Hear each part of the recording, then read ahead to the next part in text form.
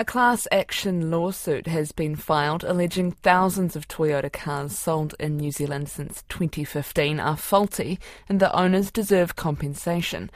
The lawsuit estimates 35,000 Hilux, Ford Runner and Prado models were fitted with a defective engine part. Hamish Davies is a senior associate at Shine Lawyers and told me the defect reduced the performance of the vehicles and therefore lowered their value. It's called a diesel particulate filter, or DPF, and that's in a diesel vehicle's exhaust system. Essentially, that DPF system did not perform as it should have, and we say that as a result it was defective.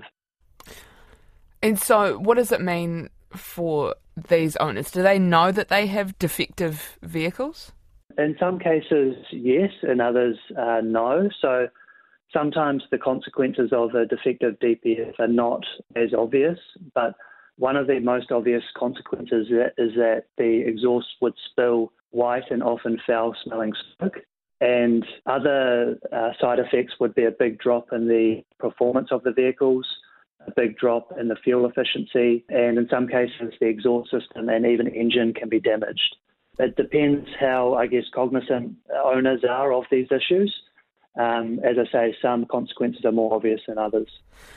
Not being a car person myself, if I had a smelly vehicle that wasn't working how it should, I probably would have got rid of it. So what does it mean for owners that might have sold it on or have spent lots of money trying to have it repaired? Are they entitled to compensation? Yeah, definitely. So they can still register to be part of the class action. They've still been harmed and suffered loss, as you say. So for sure, they're not excluded from the action just because they've sold their vehicle.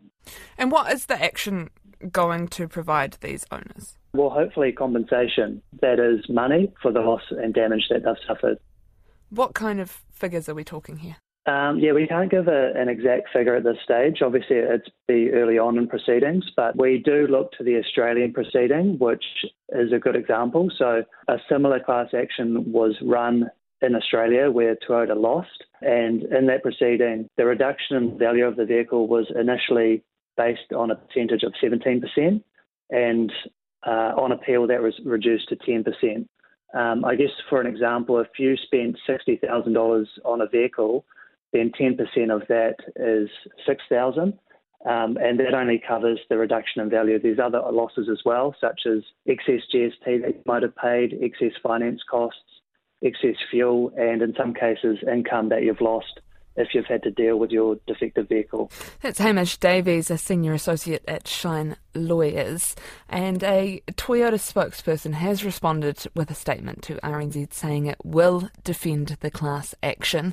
The statement said Toyota had been and remains committed to assisting any customer whose vehicle experiences a DPF issue and will continue to provide any related repairs free of charge.